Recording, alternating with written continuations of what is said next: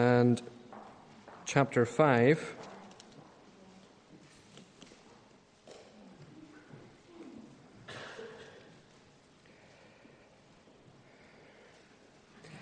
I'm going to read from verse 14 to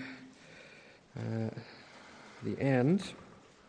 But before I do that, let me pray for Lewis before he comes to speak to us. Let's pray. Father, we thank you once more for bringing Lewis here this morning to speak to us. We pray that you will be with him, that you will bless him as he comes to minister your word. Give him wisdom and insight and help. And Lord, we pray for ourselves that as we would hear your word, that you would help us not just hear it, but be those who receive that message and repent in faith and obedience and live for you in our lives. For we ask it in Christ's name. Amen.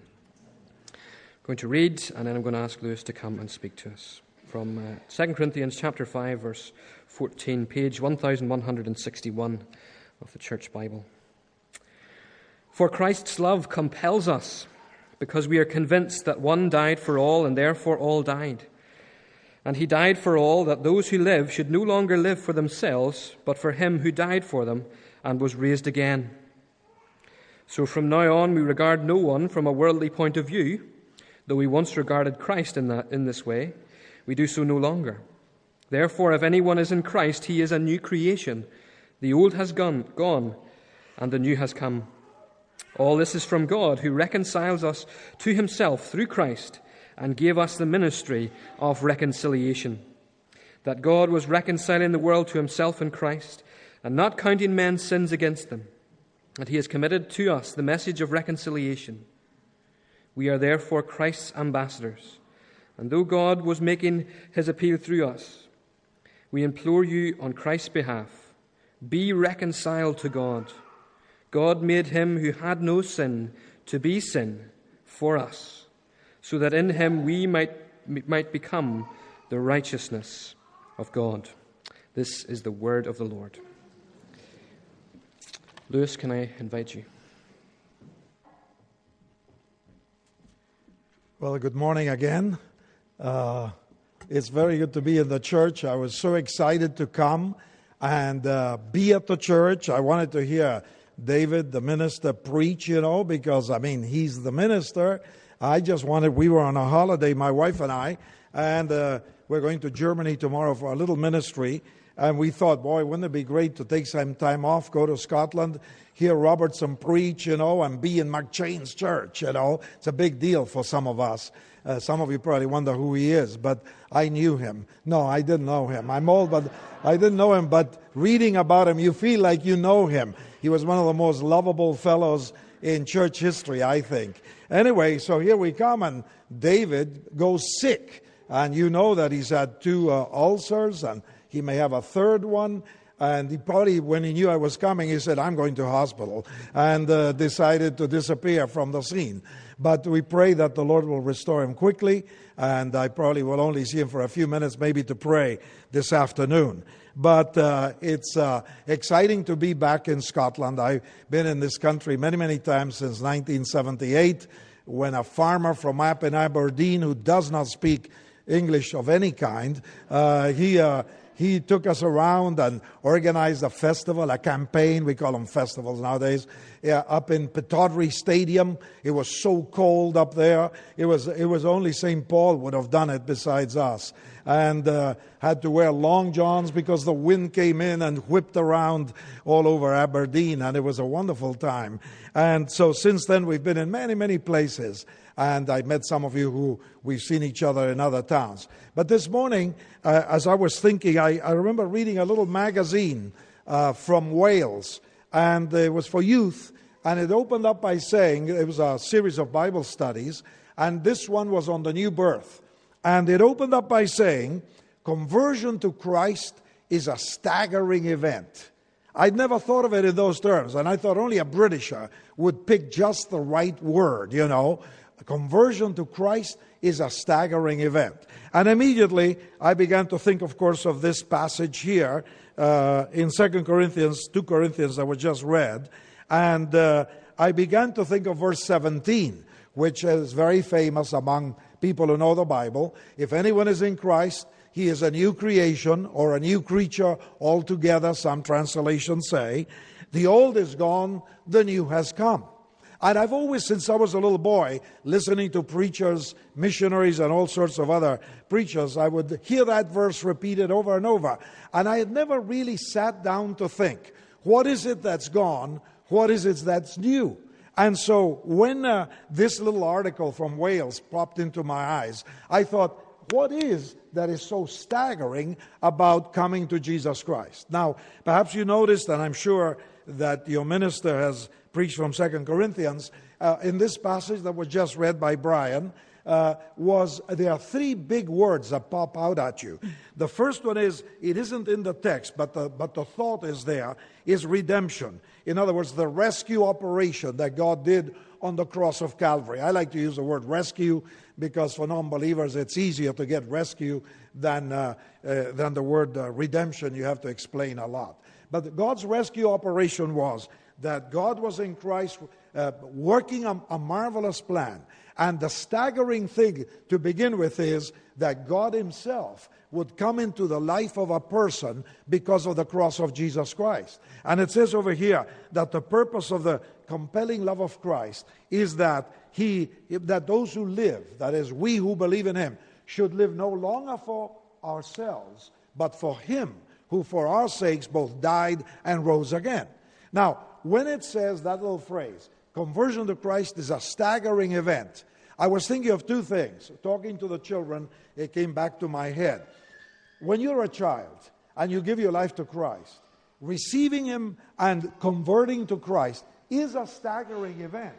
But a child doesn't get it because all I knew in my case, when I was 12 years old, as I told the children, I was only 12. Well, for me, it was that I had a foul temper, and it was bad, but, that's it. I had no mother-in-law to beat up on or to beat up on me. I hadn't committed any of the big ones, that we often think about. It was just a foul temper. I had a bad mouth. We played football, which we call soccer in the States nowadays. And when you play soccer, it's conducive to using foul language. So I had plenty of it. And so I felt, I'm condemned. I'm going to hell. And all I wanted was to have eternal life. And that's been terrific all through my life. The missionaries used to hammer home John 10:28. I give them eternal life. They shall never perish, and no one can snatch them out of my hands. That was the big teaching, and it was powerful.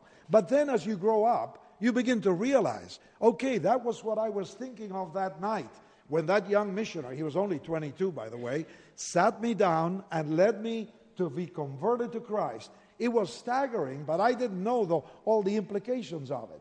At that moment, all I wanted was to be forgiven and have the assurance of eternal life, which is already pretty staggering. But as I began to think about it, then comes the next letter R, and it's in verse 17 that we just quoted. It's regeneration. So the first one is the phrase redemption, to be rescued from the world, to be rescued from sin, to be rescued from the clutches of our habits and our addictions and our slavery to certain sins that we all have. The second one is regeneration. We become new people. And even though, as I said, I was only 12, I didn't get the whole implication of that thought of being staggering to be converted to Christ. Through the years, I realized how staggering it is, and I'm going to give you a little list of things in a second. But the second thing here is I was regenerated that night. If you'd asked me, Louis, were you regenerated? I'd say, what's that? At 12, you don't get it. And even at 35, if you come to Christ, you believe in him. Usually we come to Christ in a crisis. Because we are stubborn, most people are converted to Christ in a moment of crisis. Either something horrible has happened in their life, or their marriage is falling apart, or they've been discovered cheating. That's why so many people in jail are converted to Christ. Because for the first time in their life, they face the reality that they've really messed up in their life. And they say, no excuses, I'm in jail. Even the secular judges believe I'm guilty. How much more God Almighty? And so many people repent. Not only, wild people, but highly educated people who end up in jail. Suddenly they face the reality and they turn to God and say, God, I have really messed up my life. I need forgiveness. I need to be a new person. I need to be reborn. I need to be regenerated. And that's what happens when you receive Christ. And then the third one is reconciliation. And you notice it says, we are reconciled to God by the death of His Son. It says over here, we preach the gospel of reconciliation. And earlier, a gentleman read a passage in Isaiah 52, where it says, how beautiful on the mountains are the feet of those who bring good news, who proclaim peace, who say to Jerusalem, your God reigns. It's very good news to be converted to Christ. But I made a little list, and I've got it in a little piece of paper that I wrote down when I read that article. What really is so staggering about receiving Jesus Christ? Yes, it's true. The first thing is that you're redeemed, you're rescued from your own sinfulness and the world and all the evil things that we confessed in the general confession a few minutes ago. Secondly, we've been regenerated. That's a big event. It's a staggering thing to become a new person. And you only learn of it as the years go by and as you grow in the knowledge of God and the Bible and worship and the fellowship of a group like this one. And by the way, you've got a great congregation here, you know. I thought I'm coming to an old Scottish town. They'll all be old like me, you know. And look at this section is all, well, except for one man, you all look like he and I joked at the entrance so I can point him out. He said, I didn't know you were famous. I said, I just told you, you know. But great to see university students. And all those babies, what's going on in Scotland? There must be a lot of Irish people here. I mean, all these babies being born. It's a beautiful sight, and it's a beautiful thing. But anyway, I made a list to myself. What is so staggering? And let me give you I only have about 20. I'm not going to preach on all 20. I'm just going to quote it. The first thing I wrote down was, once I was lost, now I am found. Once I was blind, now I can see. Oh, you do respond, do you? Yeah, good. The third one is, once I was dead, now I'm alive. Once I was a slave, now I am free. Now, right there, that's pretty staggering if you think about it. And if that was all that happened, the moment you're converted to Christ, that is amazing. And it's true. This isn't hot air. This isn't just some beautiful little poem that one says, or some truth that is religious and it sounds good. It's reality. And those of us who've known Jesus Christ for a few years, we know it's true. We were lost. We didn't know what was going on. We just lived and ate and drank and loved and went to work or study or whatever. But life didn't seem to have a purpose. We were lost. Now we've been found. Second, once we were blind.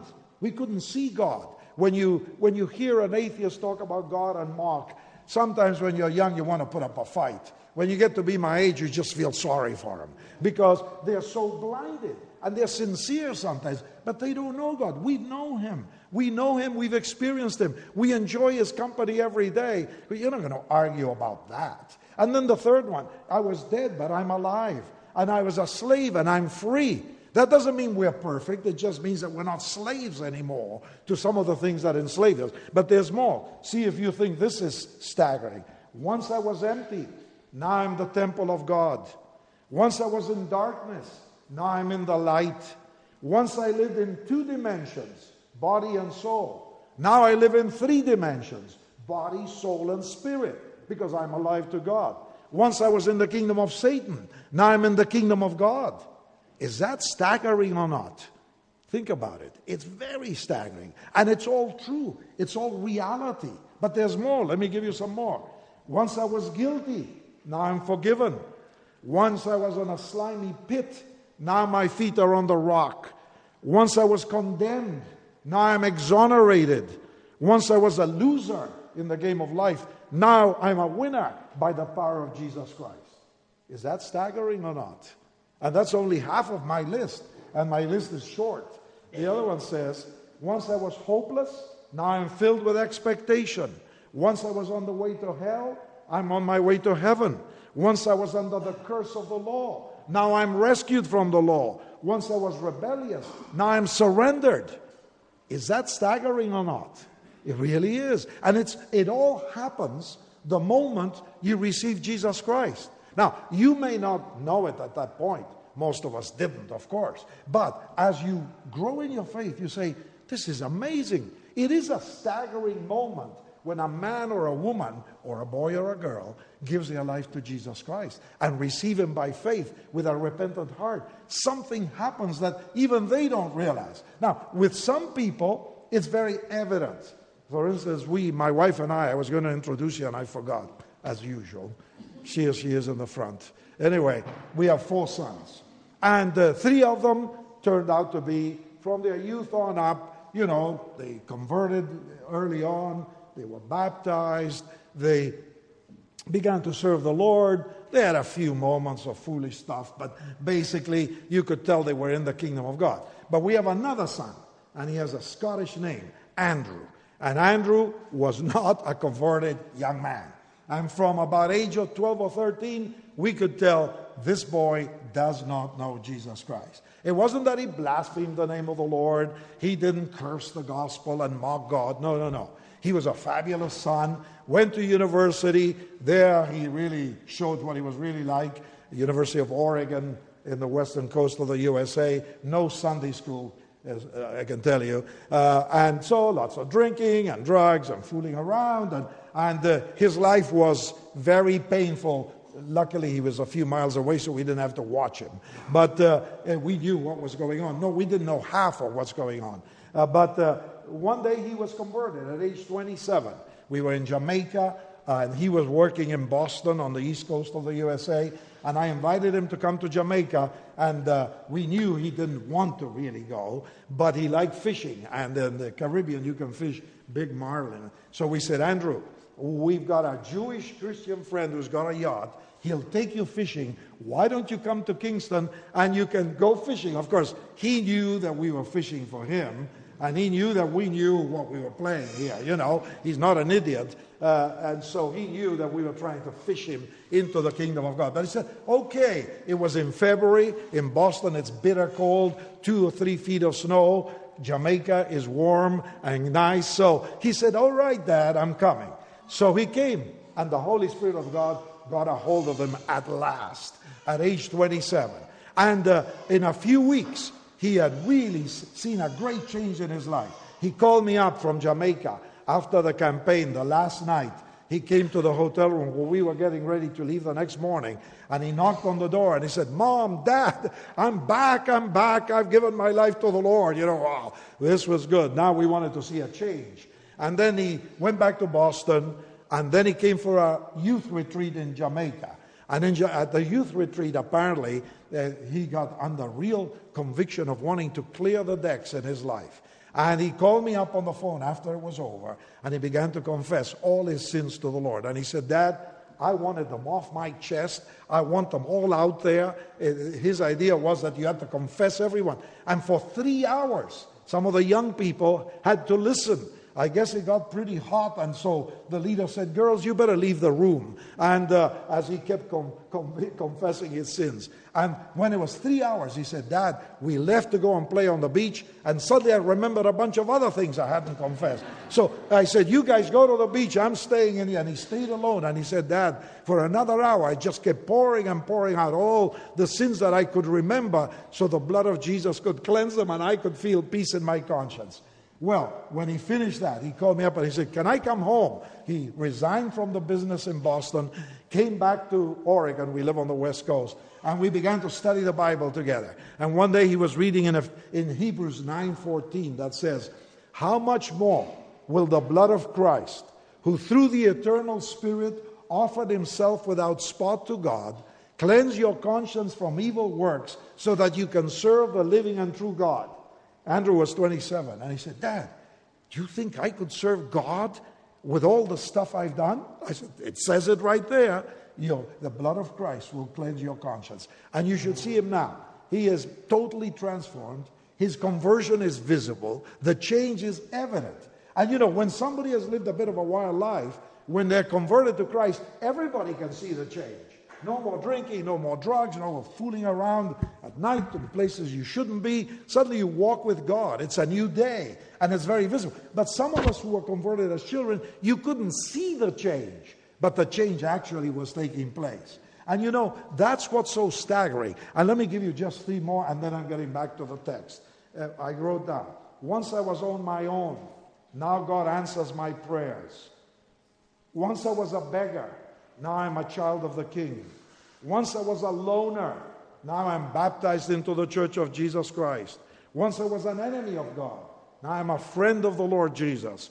Once I was a selfish wretch, now God has a plan for my life.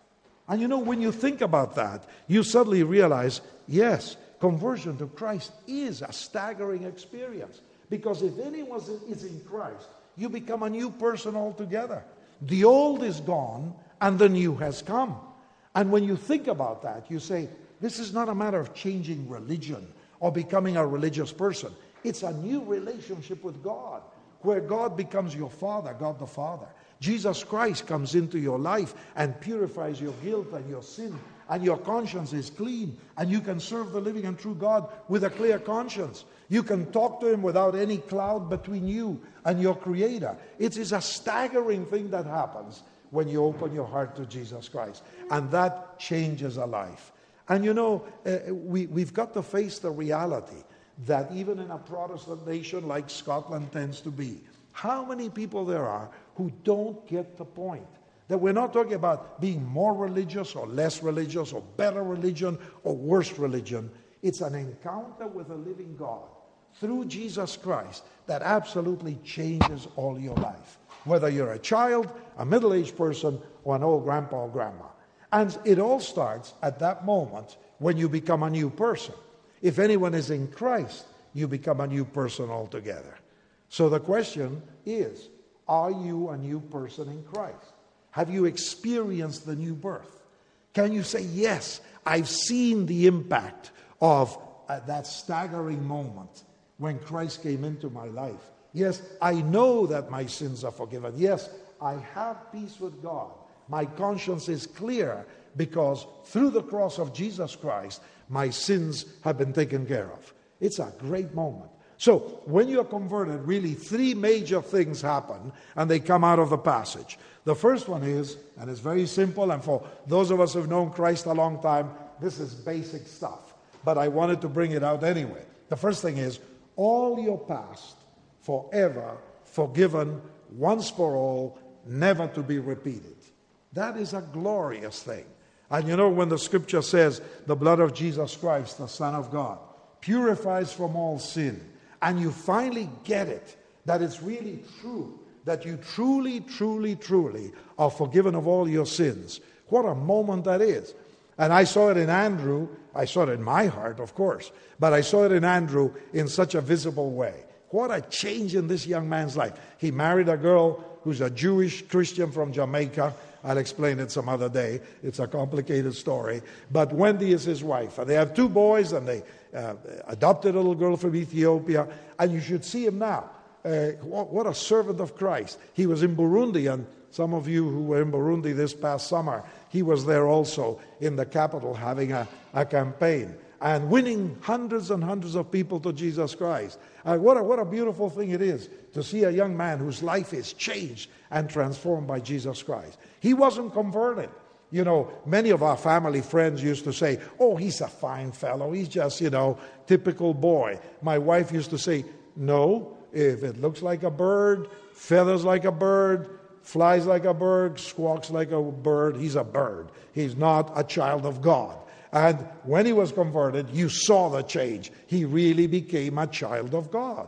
So it doesn't matter whether you're born in a Christian home with a great mother like his mother and a father that couldn't be better, me, you have to have your own experience with Jesus Christ. Yeah, you can be brought up listening to the gospel 100 times, 1,000 times, but until you experience it, you're as dead as anybody else if you don't know Jesus Christ. But the glory of it is, I love Hebrews 10:17 that says, your sins and evil behavior I will remember no more, says the Lord. I just love that one. To me, I meet so many people. I've been at it for 50 years. My wife and I have been married 50 years, and we've been preaching together all over the world. How many people feel, God could never forgive me my sins? I've done stuff that nobody should ever repeat. And that's true. But on the cross, God did such a glorious work that your sins and evil behavior, I will remember no more. No more, no more. And if you are here this morning and you carry a load of guilt and you wonder and you say, if I told you what I've done, you'd never say that God would remember it no more. The fact is that when Christ died on the cross, you remember he cried out first, my God, why have you forsaken me? And it was a rhetorical question. Of course, he knew why he was forsaken. He said that for our benefit.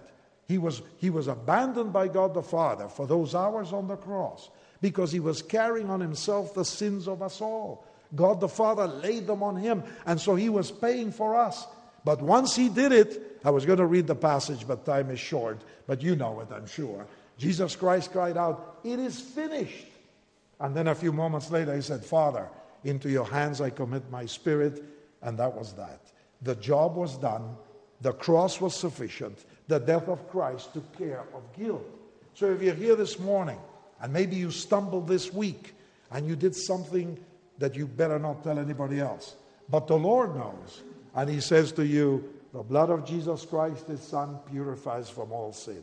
And if we confess our sins, he is faithful and just to forgive us our sins and cleanse us from all unrighteousness. So it is glorious to know that it happens once and then you are related to God forever because we become children of God. But the second thing that happens, and to me it's just as exciting and just as staggering, is this. The moment we receive Jesus Christ, we become a temple of God. We receive the Holy Spirit. You know, sometimes we who preach the gospel sometimes forget to emphasize this. We talk a lot about the cross, and that's right, because the cross is the foundation of a relationship with God. But then what about from the moment you receive Christ till the day you die, which could be 50 or 70 years from that moment? What happens then? This is glorious, that we become a temple of God's Spirit. I didn't get it, to be honest, till I was 25 years old. I flew to the USA to take a one-year grad course in theology, and I stayed in the home of a minister who's now in heaven. And I saw in him a quality of life that I thought, boy, this man has something that I still don't know.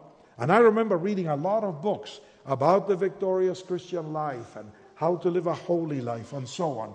But I just wasn't getting it. I'm sure that the Bible teachers taught us that we become the temple of God. It wasn't emphasized in the circles that I ran around with in those years. But then when I began to see in the life of Mr. Ray Stedman a quality of life, and I listened carefully and I watched him all summer before I went to take that one-year grad course. And then an Englishman by the name of Major Ian Thomas came over to our theological school, and he spoke one day in chapel, and he spoke about Galatians 2:20. I am crucified with Christ, nevertheless I live. But it's not I, it's Christ living in me. And the life I now live in the flesh, I live by faith in the Son of God, who loved me and gave himself for me. And he explained it in less than 20 minutes, and I finally got it, that I was a temple of the living God. And then I saw it all over the scriptures. 1 Corinthians chapter 6 says, don't you know that your body is the temple of God and that the Spirit of God lives in you?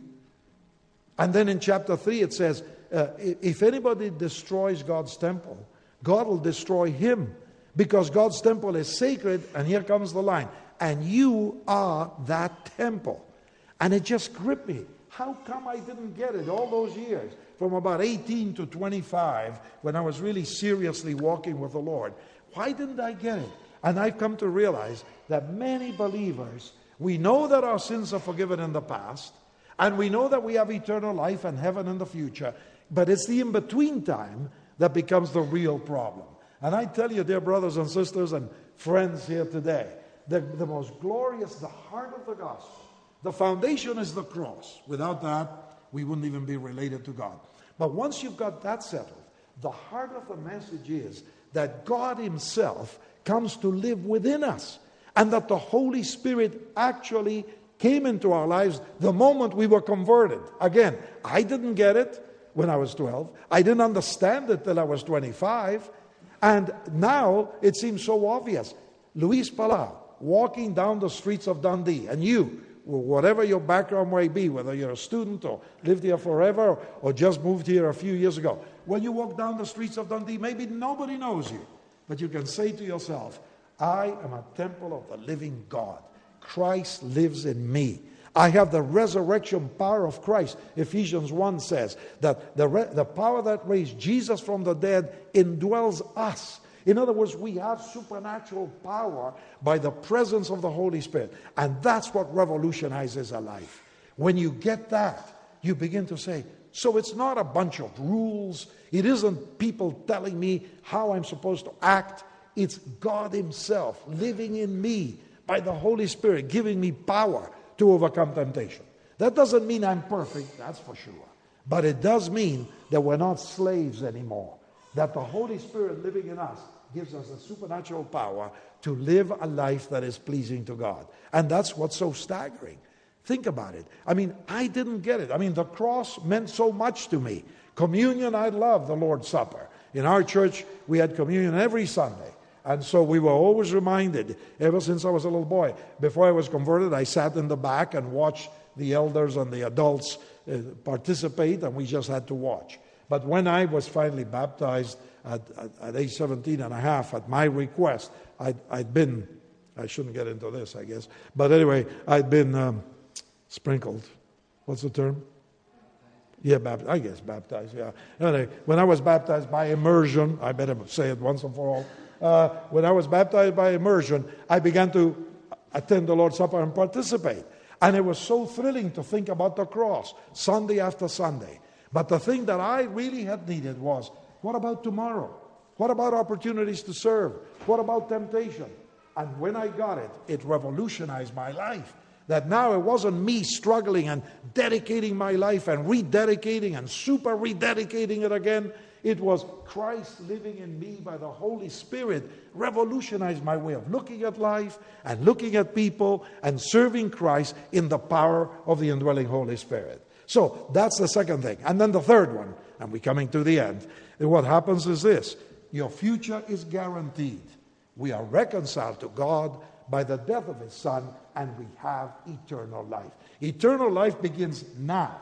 Many in my part of the world, in Latin America, where I was born and I've ministered quite a lot, the religious background implies that you cannot know if you're forgiven and if you have eternal life until you die.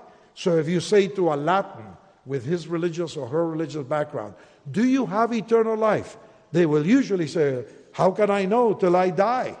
But the problem is it's too late by then. So you've got to settle it before. And so the assurance of eternal life begins now. And I love 1 John chapter 5, where God says these words. He says, God has given us eternal life. This life is in His Son. Whoever has the Son of God has life. Whoever does not have the Son of God does not have life. So the big question is, do you have the Son of God? If you do, you have eternal life. And you don't need to question it anymore. You don't need to allow the enemy to question it or your own weaknesses to question it. You have eternal life because eternal life is the gift of God. But the fruit of that is when you die, you go to heaven. And you know, I told the boys and girls, and perhaps you were listening, my father died when I was a 10-year-old boy. He was a businessman in Argentina. And he received Christ when he was about 22, 23, somewhere in there. I wasn't even born yet. I was, as they say, in my mother's womb. I think that's what they said in the old days anyway. And one day my mom had become a believer, and she had gone to the Catholic Church for many years. And she used to be the organist and played in Mass, played the organ, but she was always searching for eternal life. And this Britisher came to Argentina, to a little town outside of Buenos Aires, and he would go door to door giving away New Testaments and talking. And since my mom spoke a little English because of the Scottish dad, they began a conversation. And he gave her the New Testament, and my mom told me later as I grew up that she began to read in Matthew, and she came to the verse that says, "Blessed are the pure in heart, for they shall see God." And she began to cry because she said, I'll never see God. I don't have a pure heart. I'll never see him. And then the Holy Spirit reminded her of a verse that the Catholic priest would say at Mass, "Behold the Lamb of God that takes away the sin of the world." And somehow in her mind, the Holy Spirit put it together. Yes, you have a guilty heart. No, you will never see God, but behold the Lamb of God that takes away. So my mom received the assurance of salvation on her knees, reading the New Testament, and she was all excited. So she went to the missionary and said, "I suppose I'm not supposed to go to Catholic Church anymore." And the missionary was a wise Britisher and said, No, you keep going over there and tell all your friends what happened to you. And at night you come to our Bible study. It was a little chapel. It's still there, the size of this. No kidding. Only about 20 people could sit. So my mom would go. I was only a baby, so this is family lore. And my father, being a typical Latin fellow, nice guy, but just not churchy, he would drive her to the little chapel and then leave and come back and pick her up an hour and a half later. They do that all the time in Latin America. But one day, I was still a baby, so I'm telling you what I heard from the family. My dad walked in and sat by my mother, and she was high as a kite. And suddenly the preacher, the Englishman or whatever he was reading from the scripture and explaining the gospel, and my dad stood up and interrupted. And it wasn't a Pentecostal church. I mean, he just everybody was shocked, you know. My dad gets up and he says, right now, and he wasn't a big loud guy like I am. He said, "Right now, I receive Jesus Christ as my heart, as my personal Lord and Savior." And he sat down. And my mom wanted to shout hallelujah, but you don't do that in this particular church. And wanted to dive under the chair. It was so embarrassing, interrupting this Britisher. But my dad's life was transformed. And I heard only a few years ago that the British missionary said, when Mr. Palau Sr.'s life was converted, his wallet was converted also, which apparently was a big thing. And he was converted to Christ. But he died at age 34. And I was only 10 years old when he died. I was in boarding school. And my grandma called me up and said, "Get over quickly to your house. Your daddy is very sick." And I had to take a train and an underground and then another train. And when I got home, he'd just gone to be with the Lord. And my mother told me how it happened. He, over there in Argentina, when in those days, it was during World War II, when you had a disease and there was no cure, they sent you home to be surrounded by your family. And so he was taken home, and he was yellow as could be from the galloping fever. His lips were broken, and you could tell he was dying. And he suddenly sat up in bed and began to sing a song about heaven, clapping his hands from our Sunday school. We used to sing it. It was a Salvation Army song. And he began to sing it in Spanish. There's crowns up there, bright crowns for you and me, the palm of victory, the palm of victory. He sang it 3 times, and then he was so exhausted from the galloping fever, his head fell on the pillow, and my dad pointed up to heaven, and he said, "I'm going to be with Jesus, which is better by far." And a few moments later, he gone to be with the Lord. And I just came home and I just couldn't believe that he was dead. I was only 10 years old. But I thought that's the way to die, you know. You can sing, you can quote the Bible and go to heaven. I think that's why I'm an evangelist, trying to get as many fathers and mothers and teenagers to come to know Jesus Christ. But one day I'll see him.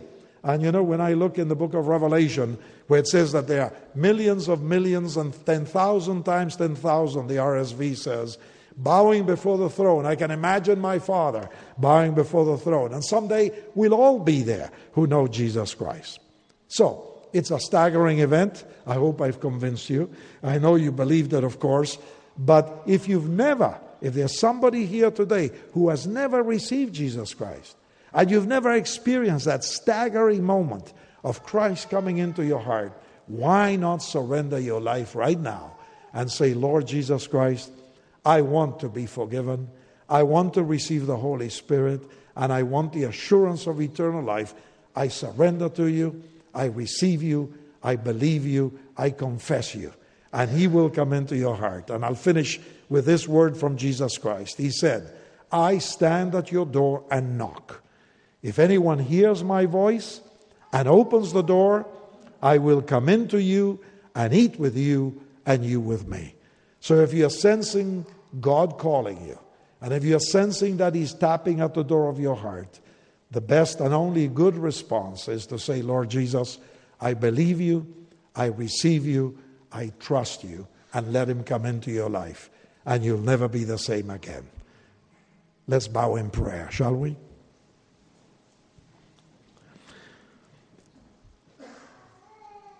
Oh God, our Father, how we thank you so much in the name of Jesus Christ our Lord for the staggering reality that becomes ours the moment Jesus Christ comes into our lives. This morning, our Father, we worship you, we praise you, we thank you for the day that you came into our lives, for the day that you forgave our sins, for the day that the Holy Spirit came to live within us, and that day when we got the assurance of eternal life. Thank you, O Lord, for that eternal gift of yours. And we want to serve you all the rest of our days, to be those who carry the good news to others who still are lost, they're still blind, they still feel empty and lonely without knowing you. So Lord, may your blessing be upon each one of us, and thank you again for the gift of eternal life through Jesus Christ our Lord. Amen. You've been listening to a sermon from St. Peter's Free Church in Dundee, the historic church of Robert Murray McCheyne. For more sermon content, please visit our website at stpeters-dundee.org.uk. That's www.stpeters-dundee.org.uk. For information and training on persuasive evangelism and how to share your faith biblically, as well as Christian commentary on the latest current affairs in Scotland, please visit the website of Solas, the Centre for Public Christianity, at solas-cpc.org. Once again, that's www.solas-cpc.org. Thanks for listening.